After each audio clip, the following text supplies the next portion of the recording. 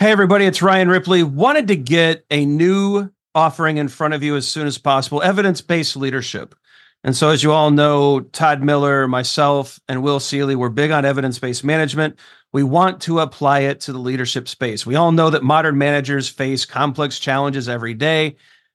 You're juggling a lot of needs, your direct reports, your stakeholders, your customers, they all need constant attention.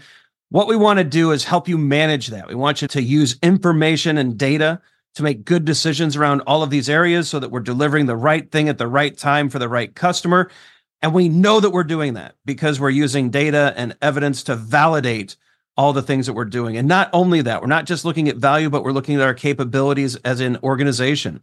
Can we deliver on time? Can we innovate effectively? Do we have too much tech debt? Do we have too many things in process? Are we unable to deliver when the market demands that we do? We look at all of these things with evidence-based management. We merge that into a leadership mindset and lens, and we enable you to make new and better decisions repeatedly based off of the data that you're collecting within your organization. It's exciting stuff. We hope you can join us. Visit agileforhumans.com/EBL course. Join us in one of these offerings. We think you're going to love it. Hope you can join us. Use Agile for Humans, the number 4, to take another 15% off of this course. And we can't wait to see you there. The longest field goal ever attempted is 76 yards. The longest field goal ever missed? Also 76 yards. Why bring this up? Because knowing your limits matters, both when you're kicking a field goal and when you gamble. Betting more than you're comfortable with is like trying a 70-yard field goal. It probably won't go well. So set a limit when you gamble and stick to it. Want more helpful tips like this? Go to keepitfunohio.com for games, quizzes, and lots of ways to keep your gambling from getting out of hand.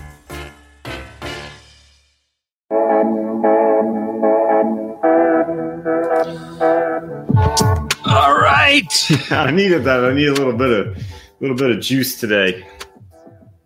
We need the boost. Yeah. All right, it's today's episode of Your Daily Scrum with professional Scrum trainers Ryan Ripley and Todd Miller. I'm Ryan, that's Todd. We get together each and every day to help you get better with Scrum each and every day. Todd, there's like over 400 questions answered on this site. Dig through, actually listen to them all, right? Check those out. Check out our classes. We have a free Scrum framework course and an evidence-based management EBM course. Those can help as well. Like and subscribe. Check out the description. Leave us your questions and comments. All right, that's enough of that. Todd, we've got another Top 10 Rewind today. Taking a look at the top 10 shows thus far and seeing if our thoughts have evolved on them. Maybe we've changed our mind or added some nuance. Today, Top 10 Rewind, what does a Scrum Master do with a quiet team? Mm-hmm. Data on this one, released February 4th, 2021, 6.4K views, 208 likes, 21 comments. What does a Scrum Master do with a quiet team? I actually stopped watching what we said so as to take a fresh take on it. Okay. So, Todd, where do you go with this one? So what does a Scrum Master do with a quiet team? Sometimes it's okay to accept the fact that they're quiet. Yes. Right? I just don't think it's bad to be quiet sometimes. I think that if you're starting to feel like there's a lack of openness or something like that, I mean, I'd be insightful around the Scrum values here, because openness doesn't mean talkative, right? So if you're talking in terms of the Scrum value, openness doesn't mean talkative. So I'd be specific around that, like to make sure that everybody is solid there.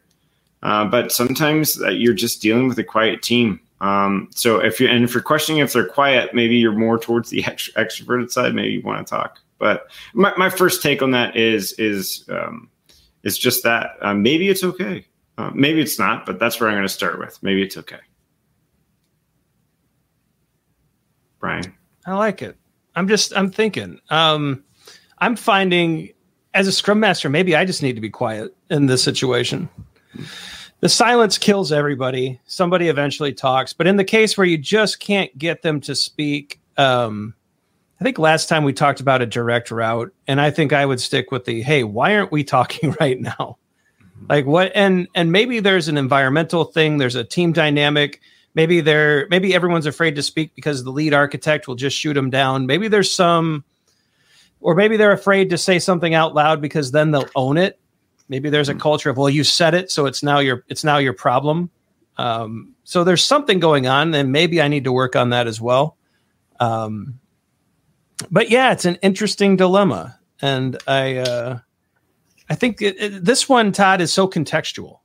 I wish there was like the perfect practice, but sometimes I need to just stay quiet. Sometimes I need to almost provoke them to speak. Sometimes I need to look at the environment or the systems of work at play that's causing this issue.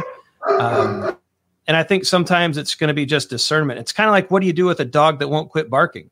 Yeah, you go on mute. Yeah, you go on mute. Yeah. So this is just one of those, I hate the answer, but it's kind of it depends. And you need to have some discernment around the context and really decide what the right path of action truly is.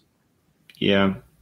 Yeah. And I think when you step into, if you're taking on a facilitator's stance here and you're trying to facilitate a conversation, maybe start with some kind of, like if you have a group there and you're working with the group, the dynamics of the group, maybe start with more of like, we talk about diverging and converging methods of facilitation, right? So like when you think of diverging, maybe split the group and have smaller group conversations, even if it's a group of like 6.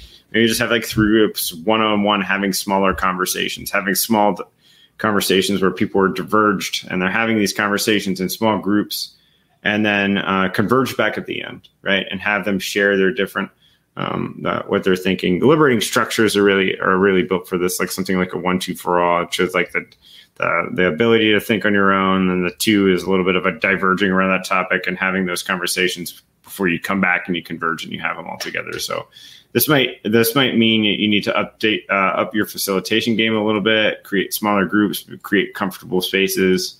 And so I think from a facilitator's standpoint, there are some things that you can do to encourage people to speak up a little bit. Yeah, I think that's a good way to go. So good rewind there, Todd. Might be end screen time. Mm-hmm. Be sure to like and subscribe and check out the socials. Some videos are going to pop up. It's our mentioned Scrum framework and EBM course. Those are great ways to earn your certifications without too much effort. It's a number of videos that you watch. Check them out. Let us know what you think.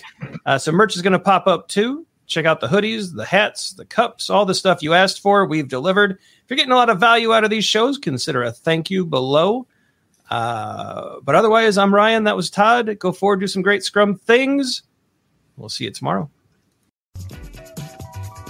Hey, it's Ryan. If you're enjoying this show and want to take a deeper dive into Scrum with me and Todd, check out agileforhumans.com/training. Be sure to also look at the show notes to subscribe to our newsletter, get a copy of our book, Fixing Your Scrum, and learn more about working with us at Agile for Humans. Thanks for listening, and Scrum on.